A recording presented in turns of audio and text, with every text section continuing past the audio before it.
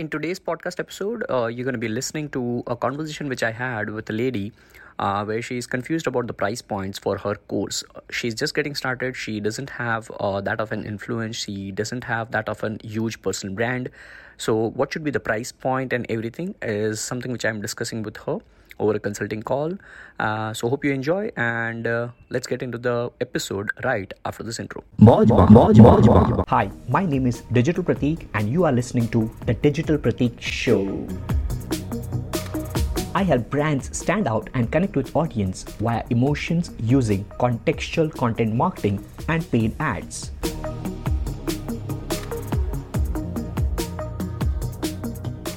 So in 2016, I started my, this career. So in 2016, I bought a course in digital marketing, but I could not, complete it because that was all theoretical and written. So I could not develop an interest in it. So I left it. Then I jumped to a job within a travel agency, which is a call center. I worked there for 1.7 years. And because from the very beginning, I wanted to get into the business only. So by staying in that job, I started my travel agency as well with a partner within that organization only. But because of some reasons, we have to shut down those services, and I moved back to my job. Then I changed my career into HR, and I have an experience into HR since last 3 years. Currently, I'm creating a course of how I can help working professionals who have 0 to 3, 4 years of experience, so that I can help them optimize their profile. Okay. And currently I'm still structuring the course, so I'm confused about the price point. So there is one model that I want to follow, which is L1 L2. I mean, I want to keep it 2 levels. So one model is that I should keep 5-day masterclass, wherein I can keep the price as 400 or 500, and then I'll maybe keep the next level at 4,000 or maybe 5,000. And the other model is where I will keep it as maybe 2,000, and then I'll keep the other model as 4,000 or 5,000. So what would you suggest? If you're just getting started in the market by selling the course, definitely it should be a low entry ticket product, because all of a sudden, let's suppose 10 years ago, if Apple would have come up with 1.6 lakhs of worth of iPhone 12 Pro, I wouldn't have bought it. Correct. All right. So it's a process of you selling a high ticket product. So if your entry product, if you want to sell that as a very high ticket product, two things need to be there. Number one, either you have to have a solid brand, or you have to have a super huge budget, which you can pour in ads.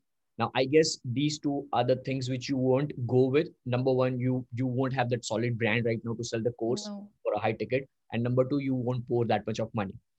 So because of that, you should be having a very low entry product. MVP बोलते हैं, minimum viable product. All right. तो एकदम छोटा सा मतलब beta testing product होना चाहिए जो कि you start with. And I would actually suggest, before even you trying to sell that 500 rupees course, what I would definitely suggest is just try to get 50 customers for 99 rupees. All right. Okay. Or 199 rupees. And you can that test around on platforms like tagmango.com or any other, maybe a Zoom call as well, a private Zoom call. You can do that from Facebook ads, Instagram ads. Try to grab it. So try to spend, let's say, 10,000 rupees and try to get 100 people on your Zoom call worth just 100 rupees. All right. So if you're able to do that, if you're able to do that, then probably 10,000 rupees mein 10,000 rupees ka revenue aa raha hai. But now what will happen is, because you have a very low ticket product, these 100 customers would be your first base of customers. You're very loyal. They will give you super feedback about the training programs, about because see, whenever you're creating the course for the first ever time, there would be a lot of flaws. There would be a lot of things which probably you might not be able to vision because you think that you have structured it the right way. But when somebody is going through the course as a layman, as somebody who has no knowledge about what you are going to teach, they will, okay, fine. Manisha, I want this. Manisha, I wish this was there. Manisha, I wish this was there. So in that way, maybe you can go with 5 days program for just 100 rupees. Try to grab 50 to 100 people inside that program as a beta program. Take that feedback and do 5 YouTube lives, unlisted lives with them only, or maybe a Zoom call. So maybe every day your lesson would release, let's say at 8 o'clock in the morning or 9 o'clock in the morning. And every day on the same day, you will have, right in the night, you can have at 9 p.m. YouTube live. So that people would be charged. Okay, fine. सुबह 9 बजे मेरे को मनीषा का एक new lesson आ रहा है, and रात को 9 बजे I can ask Manisha all the questions which I have. They can look up to it basically Exactly. every day. Exactly. So this is how the first batch of your program can go ahead with. So I don't call that as a batch. I call that as a beta testing for anything I launch with. So if it is a paper napkin with all the quotes which I have, all right, then probably what I'll do is I'll create a landing page for this with all the quotes and everything. And then I'll try to run ads. I'll pour 5,000, 10,000 rupees, and I'll try to grab people's leads. If you are interested in such kind of product, if this is an actual product, all right. Okay. And if I get 1,000 leads for 10,000 rupees, then definitely I know that, okay, fine. 1,000 people are actually interested in buying paper napkins with entrepreneur quotes. So definitely now I should work upon this actual product, So beta testing in the initial phase of any product will be probably the key to enhancing the actual product and then launching it in the market full-fledged.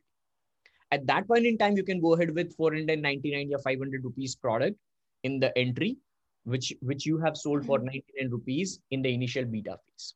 That's the end of this episode. It really means the world to me. You have stuck till the end of this episode. Thank you so very much.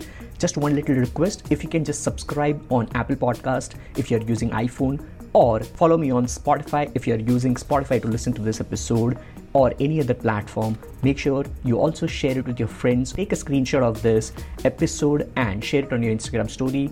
I'll give you a free shout out to as many as possible, and I'll see you on the next episode. With that being said, this is your host and host, the Digital Pratik, signing off. Stay awesome and keep smiling.